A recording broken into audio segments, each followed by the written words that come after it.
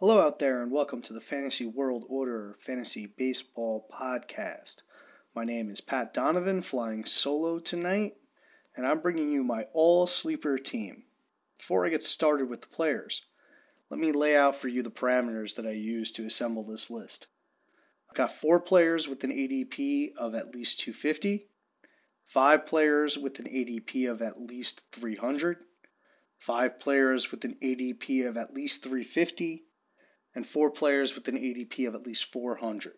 You'll note, of course, that there is no player on here that is considered a top prospect. That is deliberate. I am trying to identify veteran players who I believe their value will ultimately exceed their draft position, and they will not be hot commodities on draft day because they are veterans. And the positions they will occupy are catcher, first base, second base, third base, shortstop, outfield, corner infield, middle infield, and utility among the hitters. And with the pitchers, there will be 5 starting pitchers and 2 relief pitchers. These are Fantrax ADPs. They are as of a day ago, so they might have fluctuated a little bit, but they should still be in line. So, without any further ado, let's move to the catcher position. And the catcher that I selected is James McCann, with an ADP of 315 from the Detroit Tigers. I opted to focus on him in part because we didn't focus or discuss him during our catcher preview. McCann is 27 years old. He's the unquestioned catcher in Detroit. He's got 1,200 plate appearances under his belt and has demonstrated some clear improvement over that time. He's got an increasing walk rate, a decreasing K rate, and a line drive rate that spiked up to 28.2% last year, and he also demonstrated significant contact improvement. I think he could be a sneaky breakout candidate. The cupboard is bare in Detroit. I'm expecting him to hit higher in the order, possibly 5th or 6th, after spending the majority of 2017 hitting 8th, 7th, or 8th. With Miguel Cabrera and Nick Castellanos in front of him, I think he could be a sneaky RBI source, as well as hit for pretty decent power. So if you're going to hang around in your 15-team league, and it's a one-catcher league, this might be your guy, because he's going to get a significant amount of playing time. He's already demonstrated the ability to hit for teens' power, and he's also demonstrated the ability not to kill you in batting average. Hitting behind those 2 players, there's the chance that he could sneak in 70 RBIs, 15 homers, and bat around 260, 270, which would be a significant profit at the price that you're looking at him at. Moving to first base, I selected Brandon Belt, who, time and time again has shown up as either a breakout candidate or a sleeper. This year, his ADP is at 303. I've always been a fan of Belt, and truly believe that in a more hitter-friendly environment, he would be somewhere between a top 50 to top 100 fantasy asset. Last year, if you took his spray chart and put it to a neutral park for left-handed power, which for me was Oakland when I looked at the park factors, which we all know is not a spectacular park for hitters. Belt would have added 7 homers to his total. He would have jumped from 18 to 25. And remember, he missed time last year. So if you take what he did in San Francisco and would have applied it to a park that was more neutral, it probably would have resulted in a pretty impressive season. Not only does San Francisco hurt his power output, but he also had problems with health, obviously, because he missed time, and his BABIP. But the BABIP, he's a career 333 BABIP guy. Last year, it was at 284. He's got a fly ball profile, and that's fairly new, so that's going to push the BABIP below his career average. But in terms of the amount of quality contact he makes, I think a 310 or even a 300 BABIP is much more reasonable. And that would push Belt into a 270, 280 batting average, as opposed to the mid 240s he sat at last year. And if you put a 270 average with a 380 OBP, which is what he would have based upon his walk rate, and then you give him those extra home runs over the course of a full season, you're looking at a guy with 27 homers. 270, 380 OBP, 27 homers in a lineup that's going to improve and has improved. Belt's starting to look like a real bargain as a post 300 pick. The other end of the spectrum for Belt is his health. He had a concussion. He was cleared back in October. That makes me think that perhaps they just didn't want to try to play him late in the year when they were suffering through what was a completely miserable season. Once he was hurt, he was done. I'm hoping that's it, because he does have a history of injuries and concussions. That's a little iffy, but again, his ADP is 303. So your opportunity cost is minimal. And this is a player with upside that probably falls between what Andrew McCutchen did last year, who was the 37th overall batter on the ESPN Player Rater, and Eddie Rosario, who was the 48th batter on the ESPN Player Rater. He doesn't even have to give you that kind of value for this pick to turn a profit at 303. And I will add that in certain formats, he probably has outfield eligibility. So you've got a little bit of versatility in terms of how you can use him. At second base, I really like Neil Walker at 383. Like most free agents this year, as we all know, Walker's market has been slow to develop. That plus a productive history, but a somewhat boring productive history from a fantasy perspective, and a long injury ledger have him on the brink of irrelevance in terms of his fantasy stock. That shouldn't be the case. Walker's made real gains over the last 2 years. He's raised his walk rate from 7.3% in 2015 all the way to 12.3% last year. Over the last 2 years, while maintaining a healthy line drive rate, he's converted some of his ground balls into fly balls, which, as we know, is good for power. Last year, prior to giving way to a hamstring injury in just over 50 games, Walker had 9 homers and was triple slashing 270, 358, 468. After returning from the hamstring injury, and despite being traded to homer-happy Milwaukee, Walker slugged just 5 homers, saw his strikeout rate jump 7%, and triple slash just 258, 376, 399. I mean, it's pretty clear that there's a line of demarcation in his season. He was excellent before going down with the hamstring injury. He returned and he was never the same. Chances are he was never fully healthy. Now, that is a concern when it comes to Walker, much like it was when it came to Belt. And it's going to be with others on this list. But there's zero opportunity cost here. You can get a middle infielder with this pick that's going to hit 270 with 25 homer pop and probably provide a pretty good total in either runs or RBIs, depending on where he hits in the lineup. So, to me, he's almost a 400. He's almost at 400 in terms of his ADP. There's a significant profit to be had there. This next player at third base is a little bit further up in terms of his ADP. It's Maikel Franco at 255.05. And I'm going back to the well again when it comes to Franco. Last year, I thought the market was way too high on him. My rationale was simple. The BABIP wasn't due to progress like people thought it was because the quality of the contact was poor. He's a player that tended to pull his ground balls and hit his fly balls to the opposite field. And that's bad for BABIP. The quality of the contact didn't change last year, so that's not what has me excited. He hasn't made the adjustment yet. But now he's at a severely reduced price, and I think the upside is worth taking a gamble on because this is a player with legitimate 25, 30 homer power, with a strikeout rate that's not gone above 20%. So if he makes the changes that he needs to make, he's going to really produce. He's going to produce a good average, and he's going to produce good power. And that's the combination that you really want. He's got a slugger's power with the K rate of a hitter that should hit 280. And now he's got Carlos Santana on the team with him.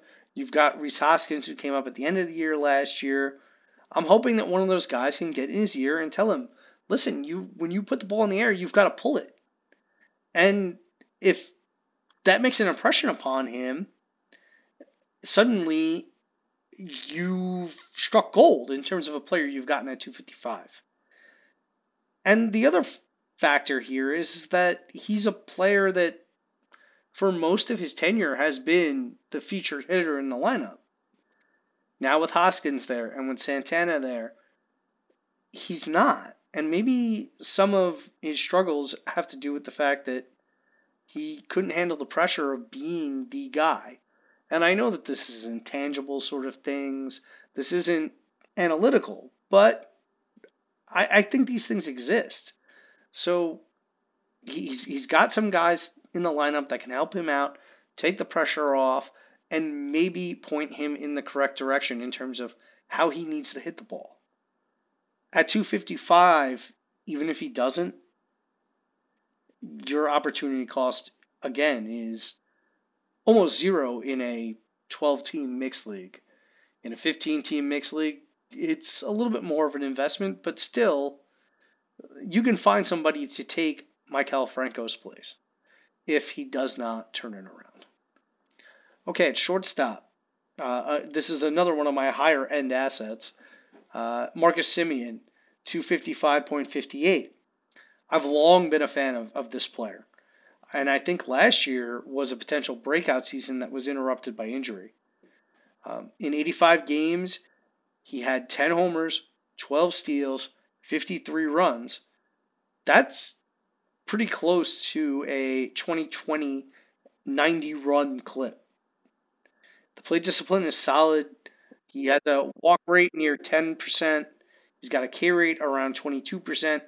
Not great, but not something that caps his batting average in any sort of meaningful way.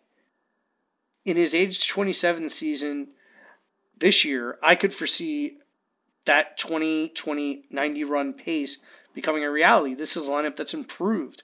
They've added Stephen Piscotty. They've added Matt Olson. They added Matt Olson in the second half of last year. They added Matt Chapman in the second half of last year. Last year, in a season where Chris Taylor had 21 homers and 17 steals and scored 85 runs, he finished as the number 4 overall shortstop. I don't think Semien is going to approach the 75 RBIs that Taylor had, and I don't think he's going to approach the 288 average.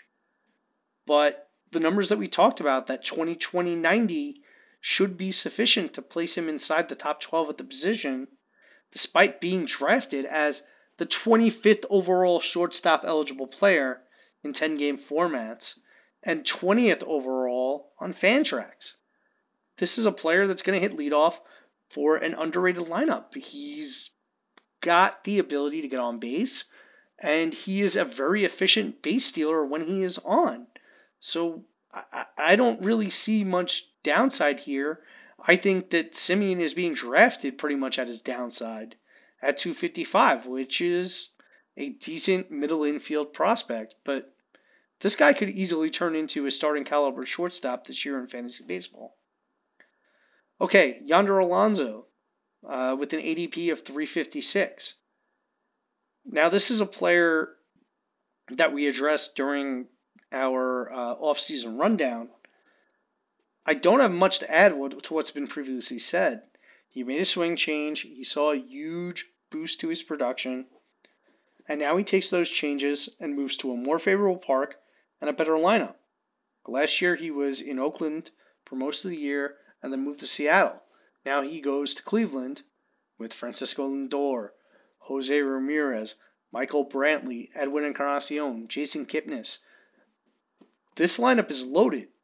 So he's either going to hit at the back of that group and drive in a bunch of runs, or he's going to be smack in the middle and he's going to produce pretty good totals, both in runs and RBIs. There is no reason he should be going this late, other than the fact that maybe his ADP was down because he was a free agent. But even then, this is a guy that can produce, I want to say, high 20s homers, close to 30, and probably 165 to 170 in terms of his runs and RBIs combined. So right here, he is a significant value. Okay, Ketel Marte, middle infield, 326 is his ADP. It's unclear what role Marte will have at this time, whether it's starting at shortstop or elsewhere. He's got outfield experience, might be able to play second base. This is a team that's got a lot of pieces that they can move around. Chris Owings, Brendan Drury, Yasmani Tomas. They're competitive enough that they might sign somebody. But Marte was starting in the playoff games, and he was productive in those games. So I think he's got the inside track. Marte, you might remember, was a piece that was in the Segura, Haniger, Taijuan Walker trade. And last year, he lost out and started the year at AAA.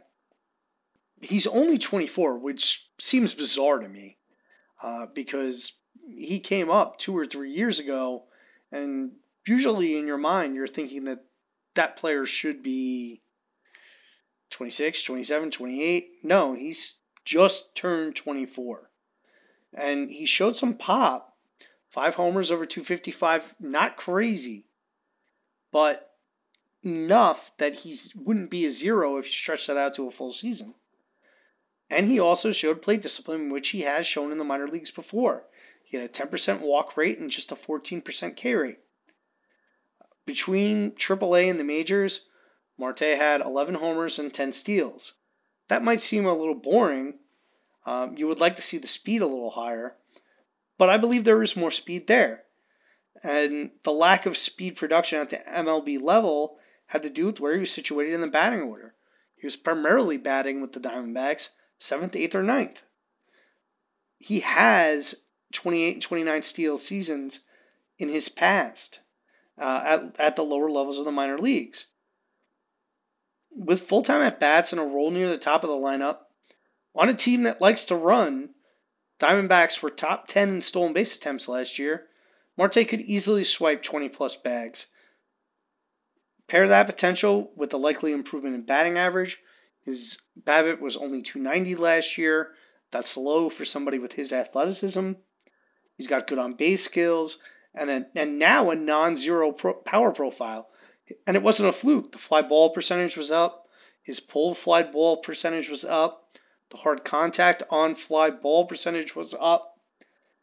You're looking at a player that could go something around 10 to 12 homers, 20 to 25 steals, with a 270 batting average and a 370 OBP, hitting at the top of what is a very good lineup.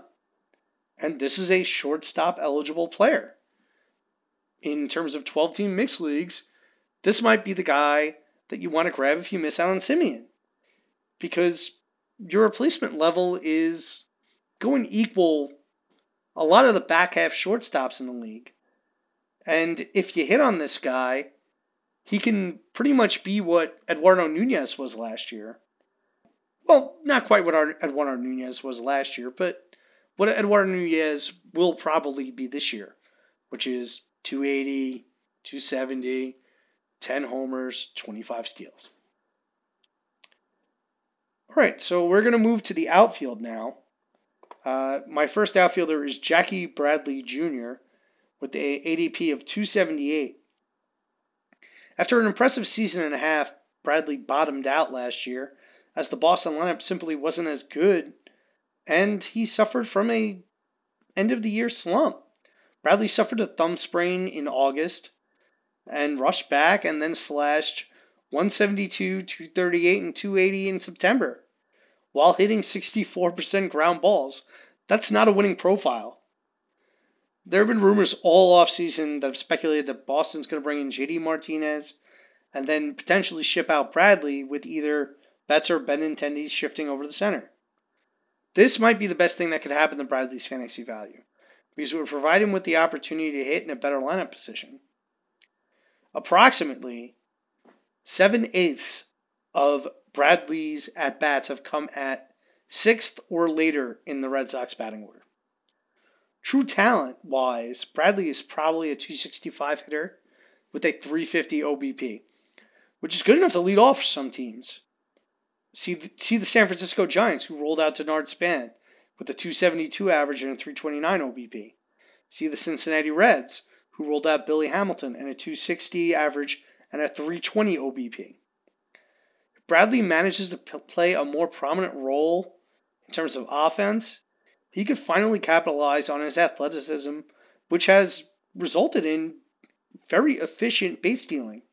In his career, he is 30 for 35 on stolen base attempts. I could easily see him as a 15 to 20 steal player if he's given the green light by a manager. And now we're looking at a player that's 20 homers, 15 steals, 265 average, 350 OBP, with some sort of run production if he's hitting in the middle or at the top of a lineup. That sounds an awful lot like the number 64 hitter from last year, Shin-Soo Choo, without the age risk. And by the way, Choo is also severely underdrafted as someone who's going to hit near the top of the Texas lineup. But I digress. All right, and that brings me to the player that I've identified as my favorite deep sleeper this year. And it's Mikey Matuk, 398 ADP from the Detroit Tigers. At first glance and even at second glance, Matuk is unremarkable. He's 28 years old. He received his first real playing time shot last year. 12 homers, 6 steals.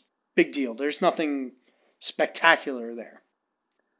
But as of this moment, Matuk looks to be the leadoff hitter for a lineup that contains Miguel Cabrera and Nick Castellanos.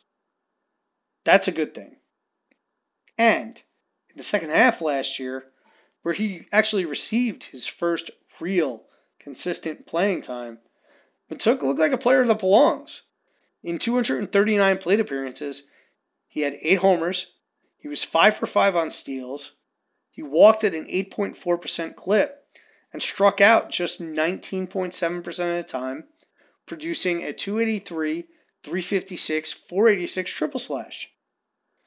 Now, his hard contact rate was at 38%, but Detroit apparently, their guns in terms of the way they measure batted ball velocity, it seems to favor the hitters quite a bit.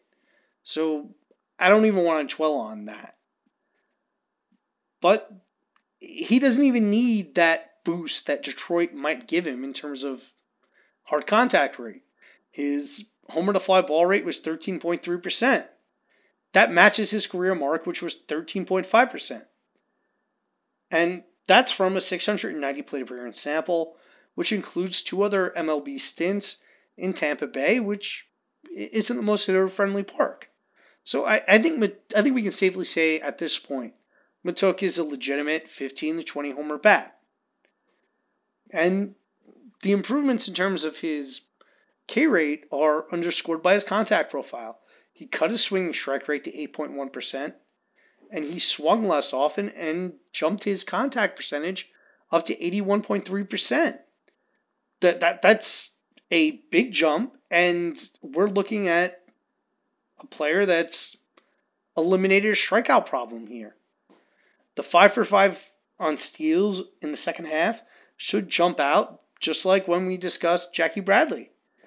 That's a player that was highly efficient last year at stealing bases. And Matuk is a player that has 19, 25, and 18 steal seasons during his minor league stay. The speed isn't just supported by the minor league swipes because, sometimes players have a big history of stolen bases in the minors, and it's mostly related to the fact that minor league pitchers can't keep hitters on base, or the catcher that's catching doesn't have a strong enough arm, or is still working on their defense and can't position themselves properly to throw somebody out. Matuk has a really good infield hit rate. He had a 14.4% mark last year, and his career mark is 13.9%. So it's a skill that he's shown over the course of nearly 700 plate appearances. And that's a really good sign for not only steals, because it shows that he's fast and quick getting down the line, but also for his BABIP. It means that he's going to be able to get some of those quote-unquote cheap hits, and that will keep his batting average afloat, or on the higher end, because again, this is a guy that's improved his K rate. His infield hit rate was 4th best in baseball, and some of the names that were around him, Delino DeShields was in front of him, with a 16.7% infield hit rate. He had 29 steals last year. 2 names behind him, Byron Buxton, 13.9%, 29 steals. Michael Taylor, 13.5%, 25 steals. That's good company. And that's good stolen base company. And as a further point about his stolen base capabilities, the Tigers have switched managers. Rod Gardenhire has been brought in, and Gardenhire, in 7 of his last 8 seasons with the Twins, they finished top 10 in stolen base attempts. So you have a manager that likes to run. He was never near the top, but he's going to allow his leadoff hitter to run, especially when the leadoff hitter has shown the athleticism that Matuk has. So in a year where everyone seems to be chasing speed and valuing players with the ability that can hit, 15, 20 homers and steal 15, 20 bases and hit 280. This is a player that's available at nearly pick 400 that could put together a 2020 season with a good batting average and score a good amount of runs because, again, Miguel Cabrera and Nicholas Castellanos are hitting behind him. So that's the kind of thing you want. And in a year where Miguel Cabrera was terrible, Ian Kinsler, with a 313 OBP, scored 90 runs. So it is not unreasonable to think that Mikey Matuk could put up a 90-run season with good power, good speed, and good average. This is my guy, and I am going to own him everywhere as long as the price does not get out of hand. He's got the profile of somebody that's easily a top 150 bat if everything that happened last year is real. And every single time you look at what he did, there's a reason to believe in it. So I'm in. I highly recommend him.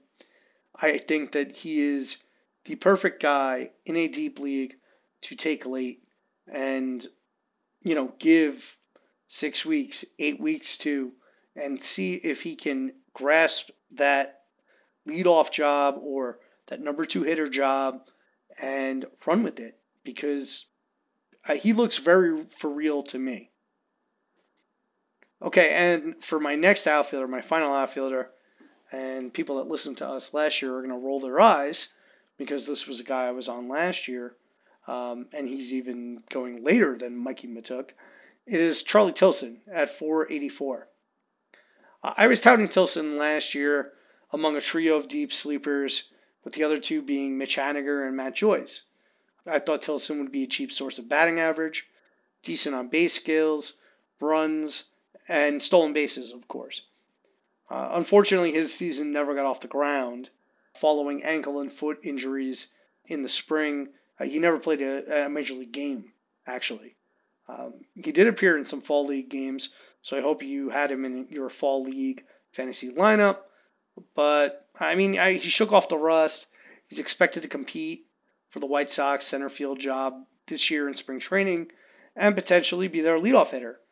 So we're back where we started last year.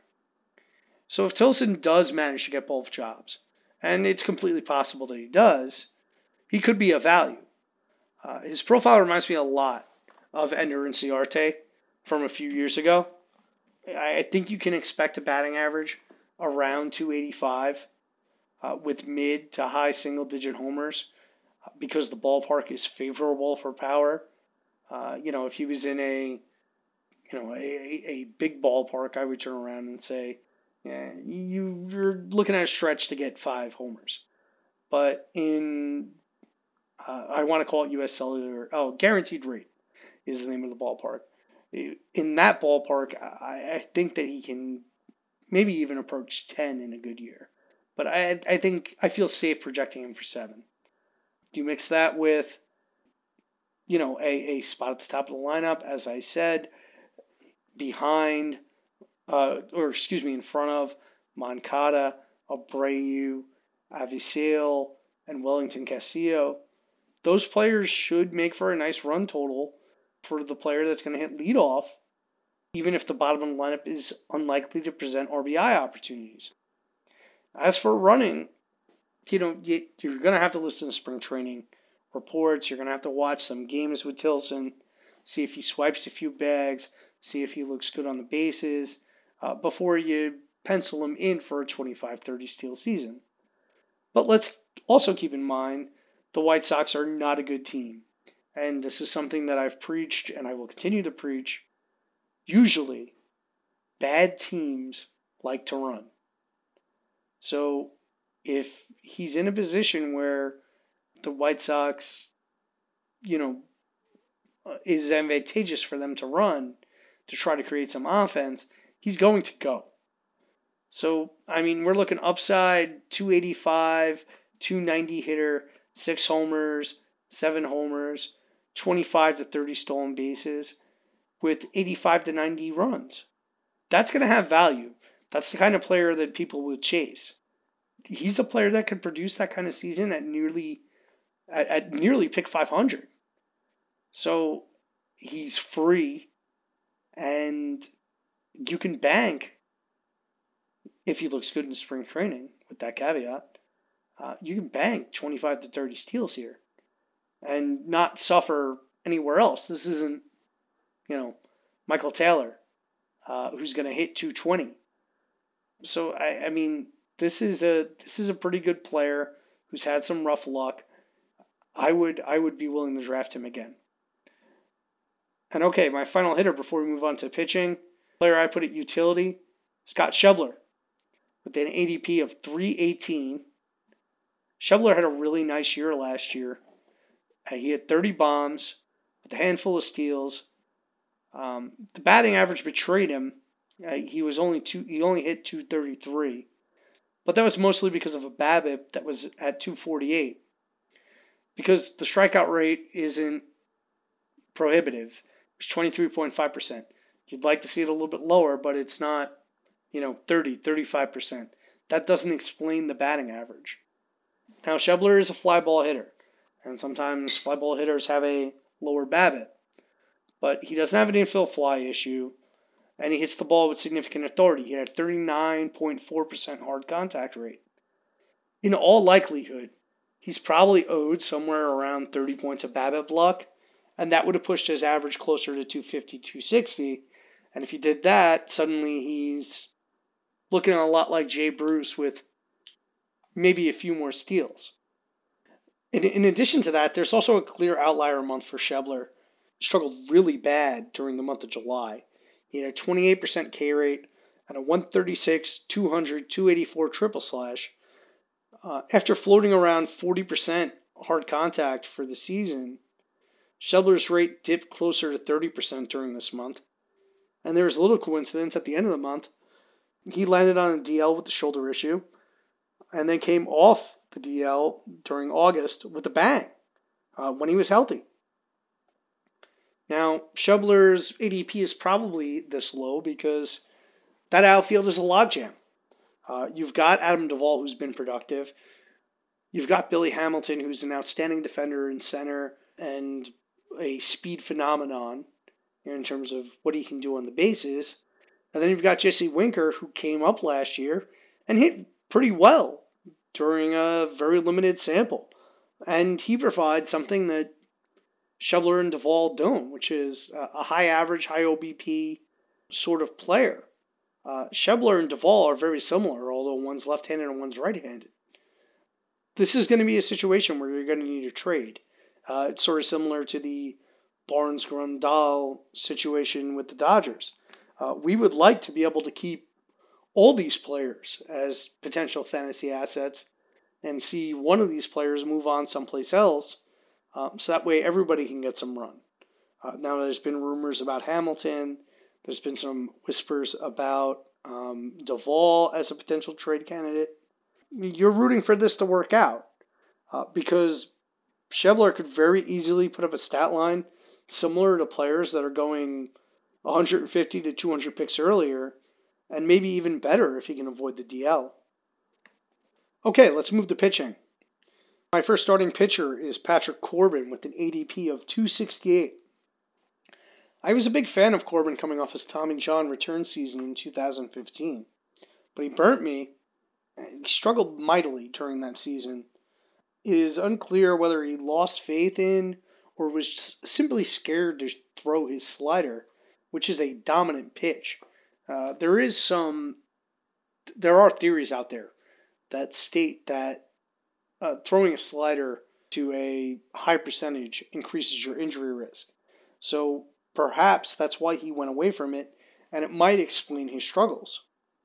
In the second half last year, though, Corbin began to throw the slider more, and the results were very positive. He had a 3.26 ERA. He was inducing grounders at nearly a 50% clip.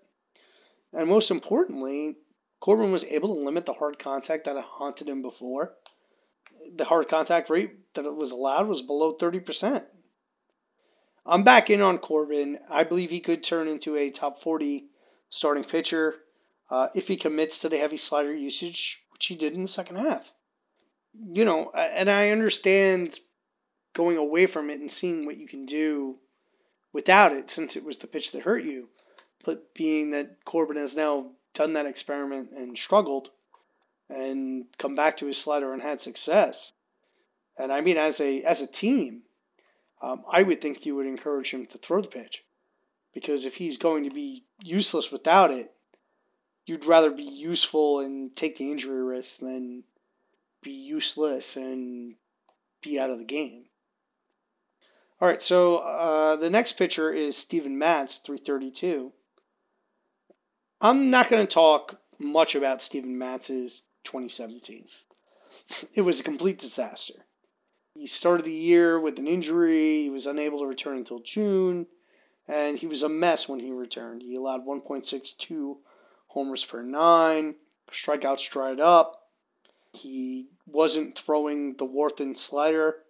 For those of you that don't know, the Warthen slider is a slider that the Mets pitchers have thrown in recent years. It is a hard slider. Matz pretty much removed it from his pitch mix. And then in August, he went back on the DL with an elbow issue and had ulnar nerve surgery. The surgery sounds more serious than it actually is. Matz is expected to be ready for spring training. Teammate Jacob deGrom actually had it in the 2016-2017 offseason and returned last year with increased velocity and Ks. I wish I could say his results were better. They were not, but in terms of the process, deGrom was probably a better pitcher last year. And I'm hoping the same occurs with Matz. Maybe this was the issue. Plus, the Mets have a new manager, Mickey Callaway from Cleveland, who was the pitching coach over there. So maybe a different pitching coach can alter his approach and produce results. Or simply just tell him, listen, you have to throw the slider. That's what makes everything else go. So if you're not going to throw it, you're not going to be successful. And, I mean, this was a player that was going as a top 25, top 30 starting pitcher last year. And I know that upside is obscured by last year's results, but he is not even on the radar in a lot of leagues. And he's got significant upside. And he's got a reason why his pitches were bad. The pitches that weren't the slider. He was hurt. And yeah, he's got a significant injury history, but there's no risk at this price. So, I mean, I just think that this is giving up on upside way too soon and buying into the narrative that all Mets pitchers are, outside of Syndergaard and DeGrom, are terrible and are going to end up getting hurt. If you want to push the guy down to 332, if he gives you 150 innings of what he was before, you're going to profit huge in today's environment. All right, my third starting pitcher is Trevor Cahill. I don't have an ADP on Trevor Cahill because Fantrax, he's not within the top 100 starting pitchers. So I'm assuming he's outside the top 400. I believe the last pitcher was like 375 or 380. Cahill's a free agent, so he's not guaranteed any sort of role. Last year, he started the year with the Padres and then was traded to the Royals and went belly up. He made just 3 starts with them before getting hurt and ending up in the bullpen. I think we need to look at Cahill's season as 3 separate parts. And for our purposes in particular, we only need to examine the first 2. To start the year, Cahill was red hot. Through 41 innings and 7 starts, Cahill was striking out 11 per 9 with a 60% ground ball rate and a 3.27 ERA with even better peripherals. Following his start on May 13th, Cahill was placed on the DL with a back strain. On July 4th, he returned from that injury and pitched for San Diego and then subsequently Kansas City following the trade until he was returned to the DL. At that time, he was placed on the DL on August 9th with a shoulder impingement. After he was placed on the DL, Ned Yost, the Kansas City manager, came out and said he was pitching through the issue and it was time to shut it down after some poor outings. I think the issue may have arisen during or before his start on July 21st, which was when he was still with San Diego.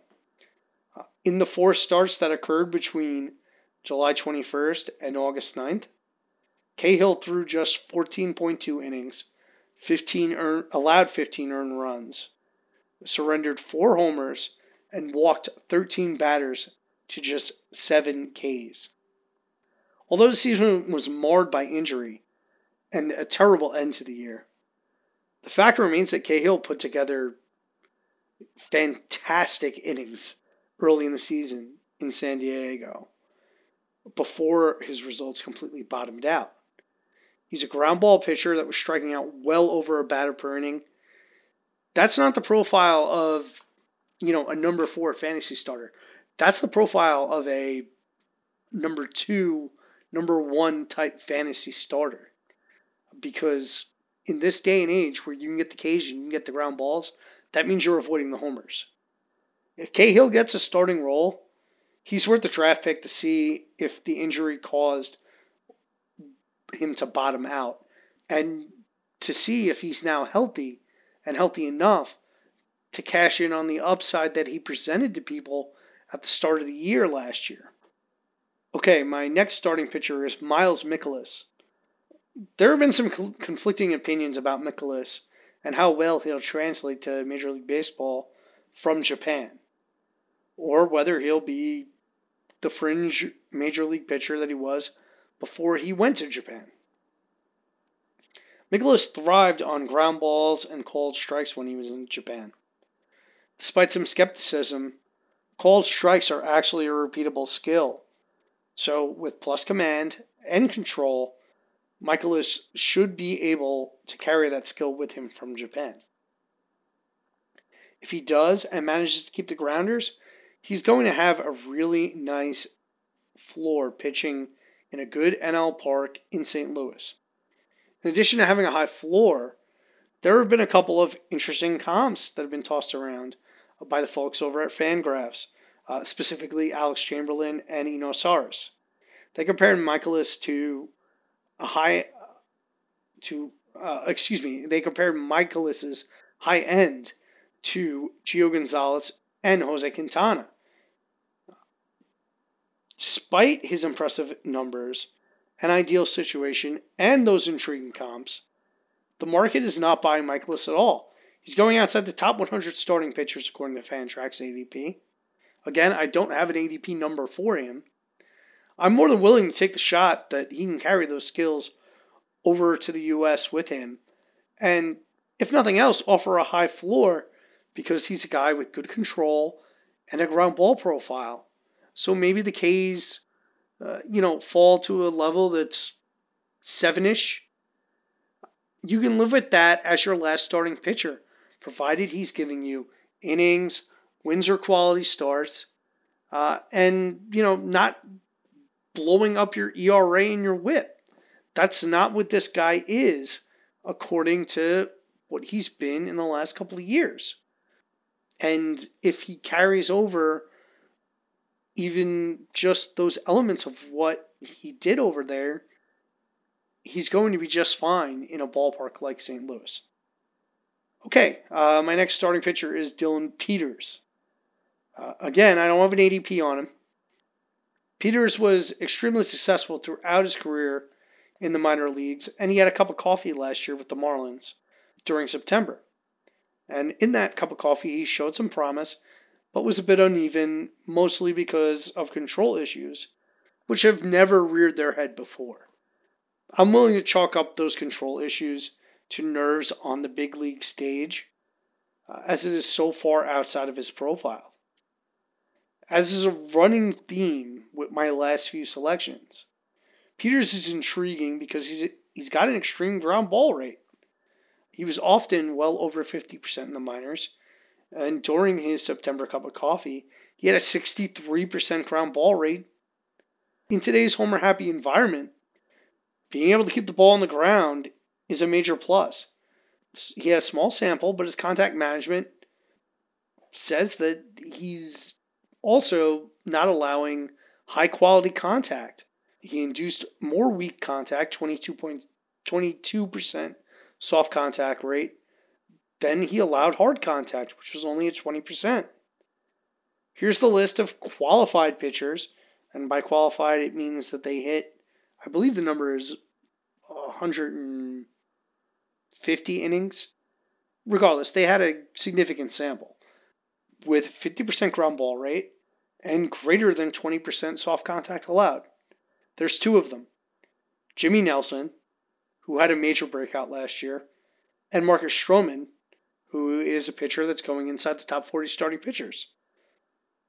Peters has a nasty curveball and a developing change. He pairs those with a fastball that averages 91 from the left side. And that's 91 in September, mind you. So he may come out this year and have more velocity at the beginning of the year because he may have been gassed at the end of last year. To me, this is a player who has been downgraded by scouts due to his size. He's only 5'9". But to me, he reminds me a lot of Sonny Gray, a smaller pitcher with a very good curveball who came up and there was doubts that he could function or continue to start. And Gray was also a pitcher who had a very ground ball heavy profile in the minors. And he's in the right ballpark. He's in Miami, in the National League. This is the situation where you want somebody in Miami because that ballpark is huge. So on the rare occasion where Peters allows a fly ball, especially at least at home, it's unlikely to go out. So I think that he is a very intriguing option for deep leaguers. Okay, in terms of relievers, I only have two very quickly. Ryan Madson, 404 in terms of ADP. At this moment, Madson is the setup guy to Sean Doolittle in Washington. And Sean Doolittle has a very lengthy injury track record. There's some speculation that the Nats might be in play for an upgrade at closer or just in the pen in general and push Madson to the seventh inning role. Or if they sign, a pitcher like Greg Holland to come in and close, that doesn't necessarily mean that Madsen wouldn't be the next guy up. That may push Doolittle, who's a lefty, to a different role in the bullpen. But at minimum, I think Madsen could be a useful ratio helper with what is an underappreciated path to potential saves. There are lots of other setup guys going before him, and a lot of those pitchers don't have a closer currently in front of them as fragile as Sean Doolittle. My second relief pitcher is Brad Boxberger with an ADP of 375. He was traded to the Diamondbacks from the Rays this offseason. People may forget, Boxberger has a 41 save season on his ledger. He returned from injury last year to pitch 29 innings, and they were 29 quality innings. He struck out over 12 batters per nine. Arizona has moved off Fernando Rodney, and the other candidates have other reasons. The other candidates for saves have obvious reasons why Arizona would bypass them and go with Boxberger. Archie Bradley is one of them. The reason for not giving the saves to Archie Bradley are simple. One, he thrived in a fireman's role, a reliever that can go an inning and 2/3 or so. He produced high quality results. Why take him out of what he was good at? And two, we saw this with Betances. The arbitration process favors saves. So Bradley's pre-arb. Why would you start to give him saves now and drive up his cost prematurely when you've acquired a player like Boxberger, who is further along in the arbitration process and already has 41 saves to his ledger? You can just roll Boxberger, and Boxberger is a guy who's never done the fireman thing. He's never done an inning and 2/3 on a regular basis like Bradley has. He simply has gotten 3 outs. And the other candidate is Hirano, who was signed by Arizona from Japan. And Hirano, on his face, doesn't have closer MLB quality closer stuff. His fastball is in the low 90s. And in Japan, he only struck out 47 batters last year in 57 innings. Boxberger has shown much more strikeout stuff and has a better major league quality closer profile. So, I mean, you're looking at a potential closer for a team that made the playoffs last year in Brad Boxberger at pick 375. Now, I still think Bradley's the favorite for the role, but there's no reason you can't grab them both and reap the benefits of having both. Because Boxberger, even if he's not closing, 12K per 9 is going to help you in terms of Ks, and he should help you in terms of your ratios based upon that fact. All right, well, that's going to wrap up my solo show. Thanks a lot for listening. I hope that you guys found some interesting deep sleepers that maybe you weren't considering. We'll be back early next week with the show previewing the first base position. Thanks a lot.